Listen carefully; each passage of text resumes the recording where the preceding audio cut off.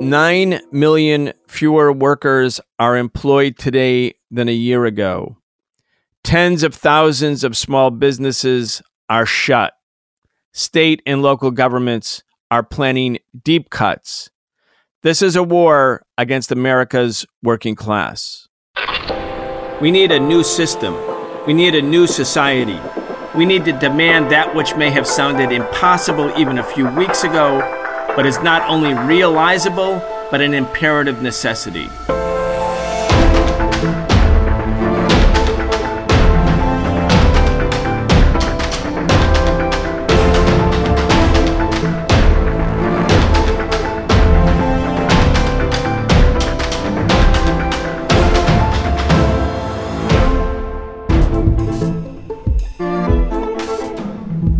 Deepening unemployment, a looming wave of evictions, massive and widening inequality. There's no denying it. Capitalism is in crisis, and capitalism is the crisis. We are joined again by Professor Richard Wolff. He talks to us every week in this weekly segment where we talk about the biggest stories related to the economy, the state of the working class, and the crimes of big business. And we'll talk about how the economy can be reconstituted on a new basis so that the needs of the people and the planet come first. Richard Wolff is the co-founder of the organization Democracy at Work. He's the author of many, many books, the latest being The System is the Sickness: When Capitalism Fails to Save Us from Pandemics or Itself. You can check out his work at rdwolff.com. That's rdwolff.com. Professor Wolff, welcome back. Thank you very much. Glad to be here. Thank you so much for joining. We want to talk about the stimulus package, so-called, that has now passed both houses of Congress. You know, it's interesting. Donald Trump said that he wanted to send $2,000 to every home, but his advisors and aides talked him out of this wild and crazy idea. Earlier, Bernie Sanders and AOC, the more progressive, liberal, or social democratic folks inside of the Senate or inside the House of Representatives, had called for $2,000 a month to be sent. But finally, when you look at all of the way this allocation is broken down, individuals will get $600 one-time payment. I mean, that's not the only thing that's in the stimulus package.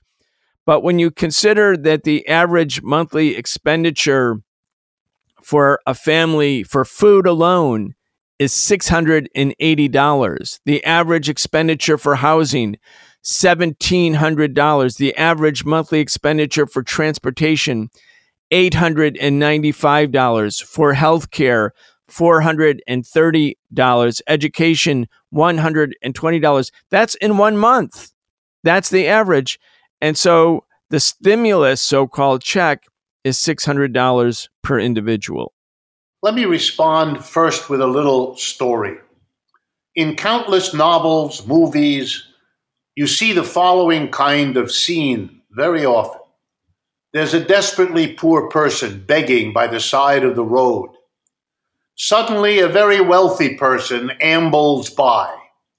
The beggar asks for help, and the wealthy person reaches into his or her pocket, pulls out a nickel, and hands it to the beggar. The beggar looks at the nickel, throws it in disgust on the floor, and says words I can't repeat to the rich person.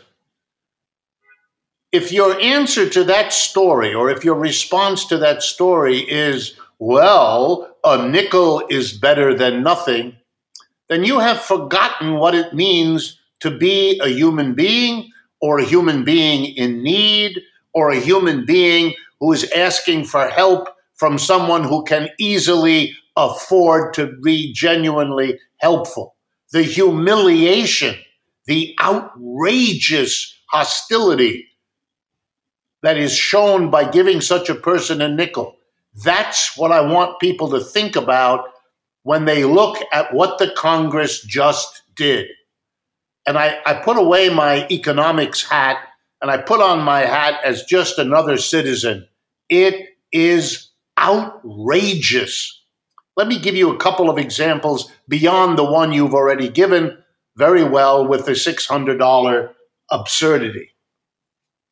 When an economy goes into a crash of the sort we're in now, people are desperate. When you have a pandemic that has killed 300 plus thousand of our fellow citizens, people are rightfully scared. If you have those two horrible experiences at the same time, which is what we're going through in the United States, you have an unprecedented social, economic, and health crisis all at once. It demands an extraordinary reaching out. One of the particular things it demands is to enable the places where most Americans live, cities and towns, to provide extra public services to offset the unemployment, the collapsed businesses, the boarded up main streets that we're living with. By the Congress deciding not to give large sums of money to cities and towns, you have effectively undercut the ability of our cities and towns to do what they need to be doing, what they should be doing, and what a rational economic system would have them doing. And the answer given, it makes the outrage worse. Here's what the Republicans say. We don't want to reward cities and towns that have mismanaged their affairs. In other words, we're starving the cities and towns that our people need because they didn't manage the city. Please notice with me that a few months ago, when much larger sums were doled out by the Treasury and by the Federal Reserve to the business community of the United States, no one, no Republican and no Democrat, raised the question, gee, we shouldn't reward the businesses that didn't manage their affairs appropriately. You know why they didn't? Because it's very hard to figure out who's managing correctly and who isn't. And it is no time to do that during a crisis of these dimensions. So it wasn't done with the businesses, and no one said boo. But when it came time to helping the public, helping the cities and towns to offset what business could no longer do, well, suddenly we're being scrutinized to see how the cities managed. That is fake news of the worst sort. You know what it is? It's an attempt to make sure we all understand. Helping business is the number one priority of both political party establishments. Helping the mass of people, whether it be with $600, which is trivial, or with starving cities and states, that's perfectly okay. And you come up with the most ridiculous excuses because what you're really doing is making sure that the mass of people are so desperate, are so squeezed, whether it be with low wages, or it be with eviction, or it be with a shortage of public services, that in desperation, they will eventually go back to the employer, willing to work harder than before for less money than before. That's the reason all of this is done. Capitalism is in trouble, and it takes care of those at the top, and the rest pay the price. Capitalism is an economic order, but it's peopled by people. There are capitalists, and then there are the rest of us who work for people who employ labor, unless, someone has a small business or something like that. But for the vast majority of the population, we try to get a job. We hope we get employed. We hope somebody who is the owner of capital will hire us so that we can make a wage or a salary such that we can cover basic elements. In the capitalists, and right now for tens of millions of people, I started this show by announcing, too, that 9 million fewer people were working now than a year ago today. But for the capitalists, this has been a pretty good ride for most of them. There was a Washington, and I'm talking, my point being, there are capitalists. There are actually human beings who are very happy and who are benefiting greatly during this crisis, and who, in fact, are benefiting because of the crisis. There was an article in the Washington Post, came out last week. It's 45 of the 50 biggest U.S. companies turned a profit since March.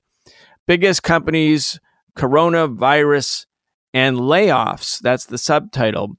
Here's some of the ridiculous quotes, but ridiculous in one sense, but accurate in another, and reflective, indicative of what the real thinking is.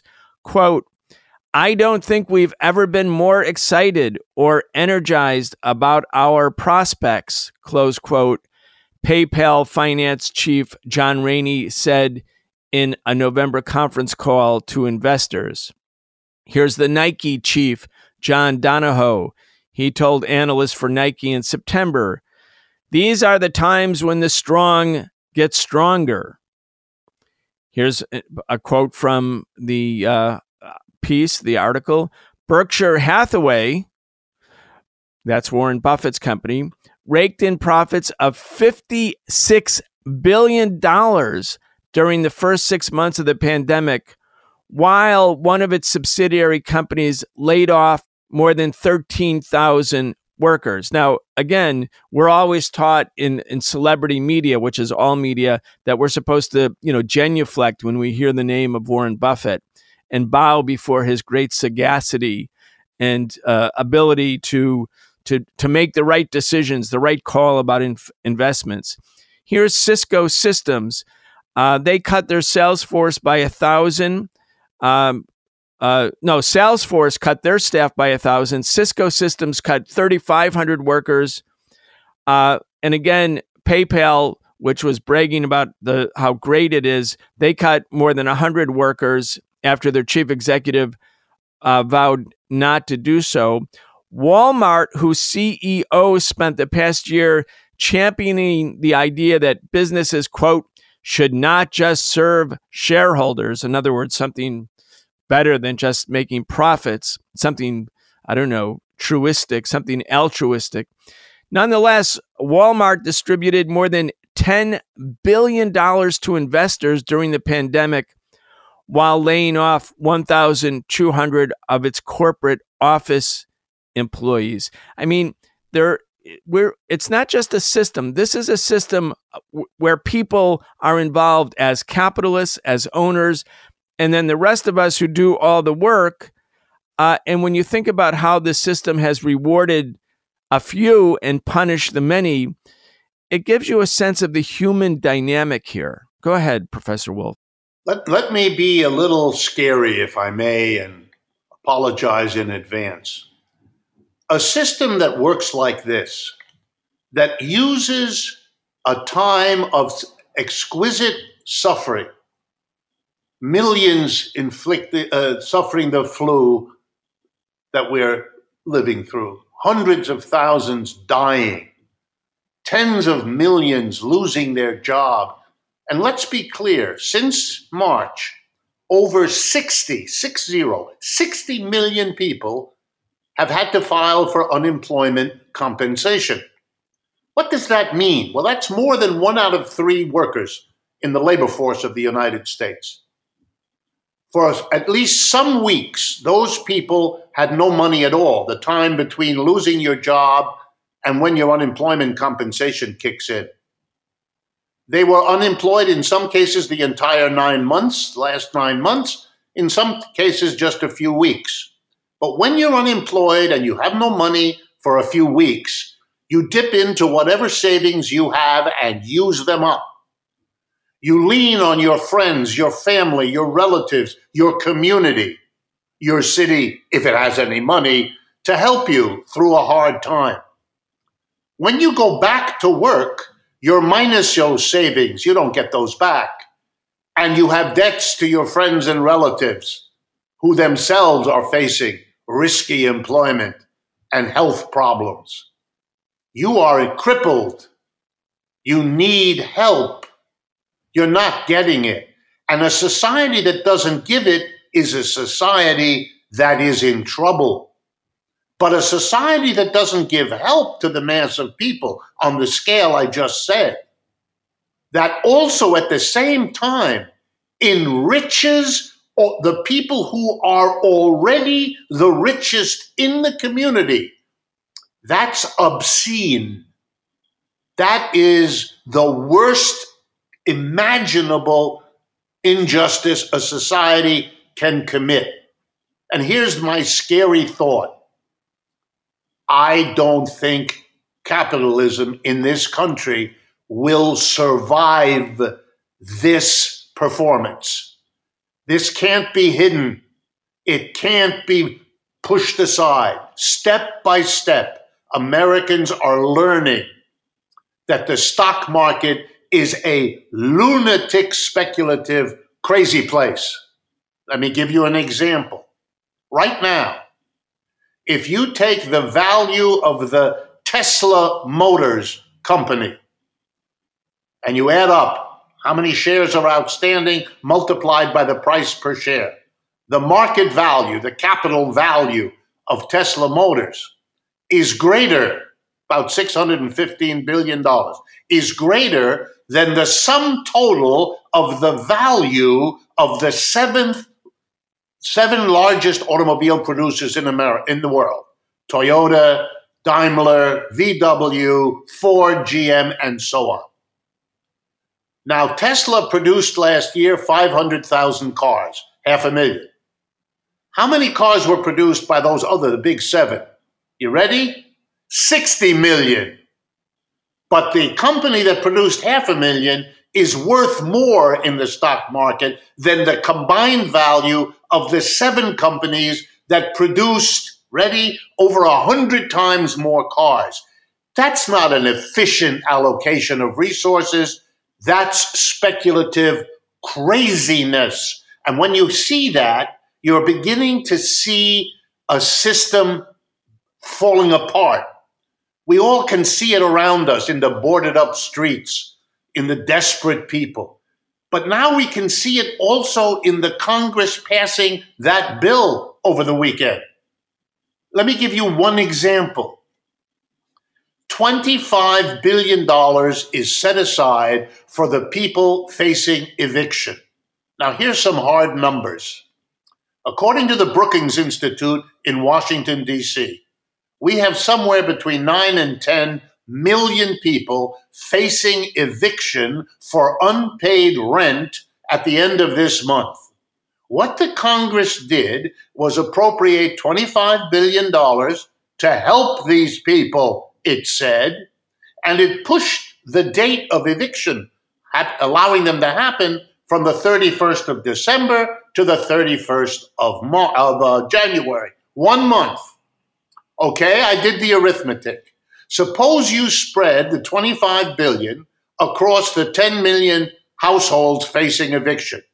That works out to $2,500 per household. That's not enough to cover the rent they already owe for the past. It does absolutely nothing for the future. It means that in the next 3 to 4 weeks of January, you're going to reimpose on these people the same desperate anxiety that they have been living through for the last half of year as they come to this moment. And if you remember that landlords are allowed not only to add up the rent that folks haven't paid, but to assess interest charges and penalties that make the rent even larger when it is paid in a delay, then you can understand they have done nothing. Let me stress that again. Nothing to solve the eviction problem. 10 million households. That's 30 to 40 million people in our society are being told you're on the edge of homelessness, Mr. and Mrs. Smith. and your 3 children, where you will be 10 times more likely to catch COVID, where you will suffer destruction of your education for your kids and your credit standing and everything else. This is an assault on the mass of people, the likes of which I have never seen since I was born after the Great Depression. I've read about it, but we are reimposing the worst collapse of capitalism, the 1930s, on ourselves now. And again, the scary thought. Is it unjust? Sure. Is it outrageous? You bet. But this is a system that is destroying itself. It is making itself so ugly, so odious, so unfair that I don't think it will survive. I was speaking with Willie Baptist. He's a longtime organizer of the homeless in the United States. He's been doing it for decades. He's not homeless now, but he had been homeless at some point in his life. He's an amazing organizer, thinker, socialist. And I was asking him about what they're doing right now, because the Union of the Homeless that he has helped recreate is growing all around the country. And they're on the front lines. They go wherever people are both homeless and organizing to fight back. And Willie told me the face of homelessness has really shifted recently, not just during the COVID, but in the last few years. And he said many, many more white families, many more families who are not in urban areas.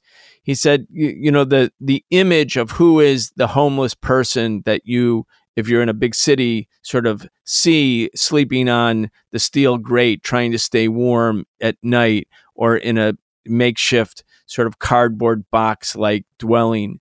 The image of a single, maybe older male person, someone who perhaps has other mental health issues or drug-related issues.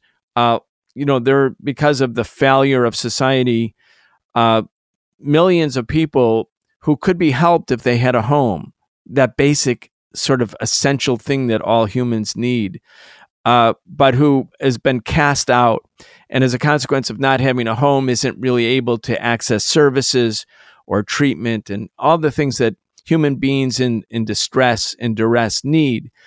But he said now it's families. He said even in the Camp Fire, that big fire, that wildfire caused by the failures of the California corporation that is in charge of the heat and electricity for the state of California. He said, during that fire, large numbers of families, mainly white families, people who would have considered themselves not just working class, but middle class, lost their homes, and they had nothing to fall back on. They had no savings. There was nothing there for them. They have formed their own sort of enduring homeless encampments now, and they too are organizing with the Union of the Homeless.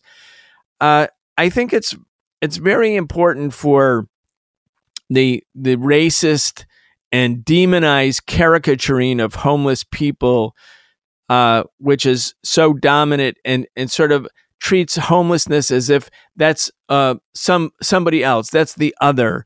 There, but for the grace of God go I, but I have been saved from that tormented life.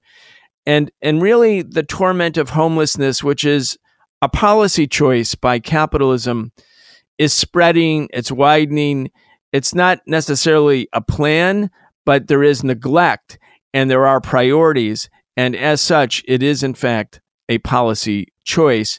Do you agree? I mean, I know Willie is on the ground organizing the homeless, but in terms of your own studies, your own evaluation, how do you see it? Well, I see it in 2 ways. I'm reminded as you talk that we had homelessness of white people, for example, in large numbers, families, in the Great Depression of the 1930s. And one of the things it provoked was that arguably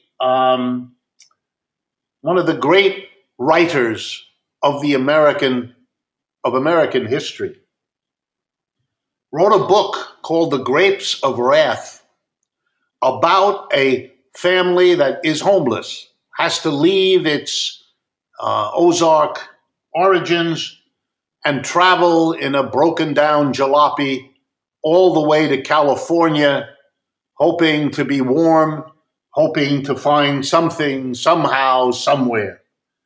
And the travails of this family become one of the great novels that generations of American students are asked to read.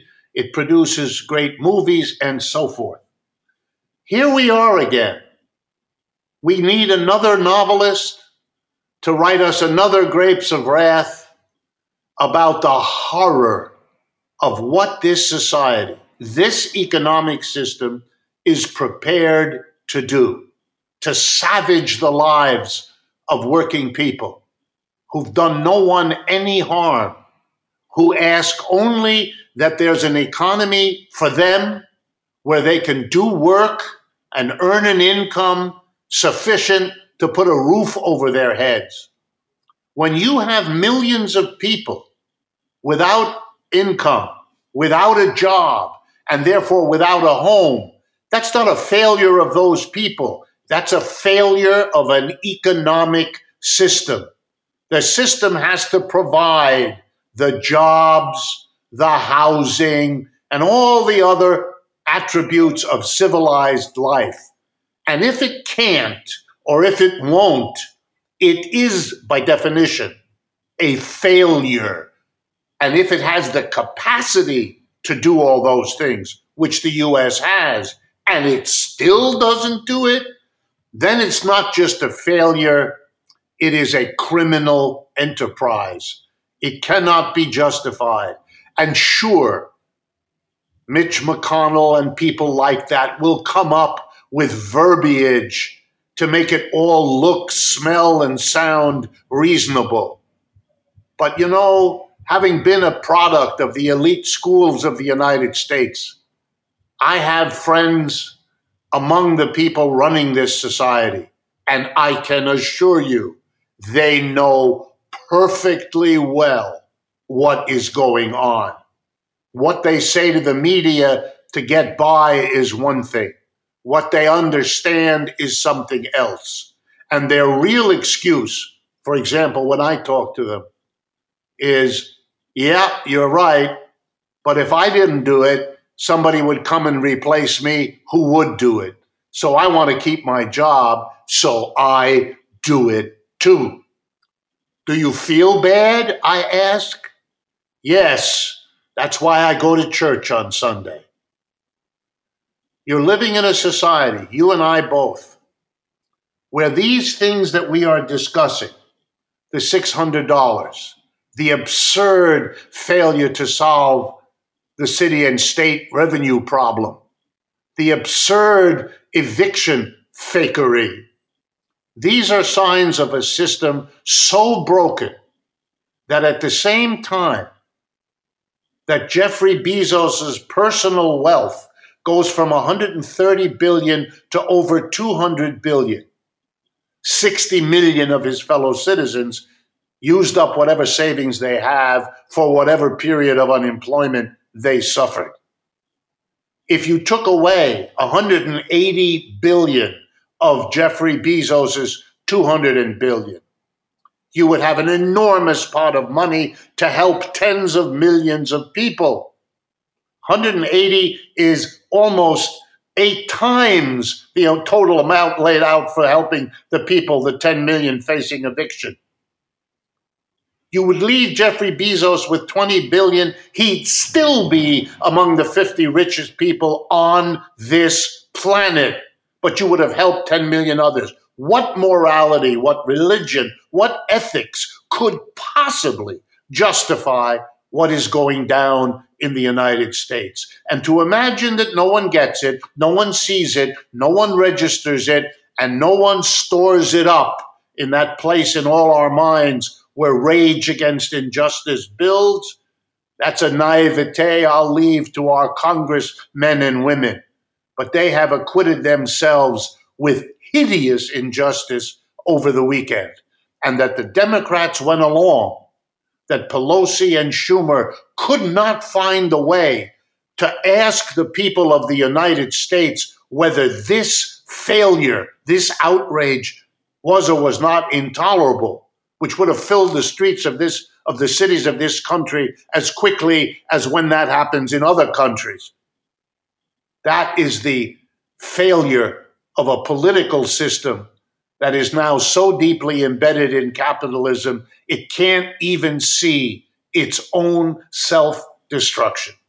The system is a system of corruption as well. I'm looking at the coronavirus relief package. White House secures 3 martini lunch tax deduction in the draft of the relief package. By the way, it's, this is when capitalists or business people go, or agents of them go to have business lunches, and they have 3 martinis and a long lunch, and they're talking business and getting drunk or whatever. That becomes a tax deduction that they can take. Now, that's been a focus of anti-corruption measures, so that it's no longer 3 martinis, Richard. There's progress. It's only going to be 1.5 martinis that we, the taxpayers, we, the working class, pay for. There are 204 millionaires in Congress. I actually think that's a conservative number. 204 millionaires. 50% of the U.S. workforce in 2019 earned less than $35,000. If you survey Congress and ask how many people in the U.S. Congress make $35,000 or less, because if it's a democracy, if it's a representative democracy, and 50% of workers make less than $35,000, certainly they should have some representative in Congress. But guess what? Not surprisingly, there are no people in Congress who make less than $35,000. The poor, in fact, are excluded from Congress. The working class is excluded from Congress. They're not in Congress. We are not in Congress. Richard, your organization, Democracy at Work, when you think about that strong, powerful name, and then you think about, we talk about America as a democracy of, by, and for the people, but not one person representing this half of the American workforce is actually in Congress. The words of, by, and for the people, they don't mean all the people. They mean some of the people. Anyway, let's just talk in our wrap up here about the tortured character of this kind of democracy. I approach it slightly different, but it's complementary to the point you're trying to make. Most human beings in this country, as in most countries, most adults spend most of their lives at work. 5 out of the 7 days, the best hours of those 5 days, you're at work. And if you add the time you take to get yourself ready in the morning and to transport yourself to the workplace and the recovery from it at the end of the day, well, we know that the workplace is the number one physical place that adults spend most of their lives. If you want to call yourself a democracy, the workplace would have to be democratized. But it never has been in the history of the United States. When you go to work, when you cross the threshold into the factory or the office or the store where you work, and it doesn't matter whether you work at home or on the premises or some mixture of them.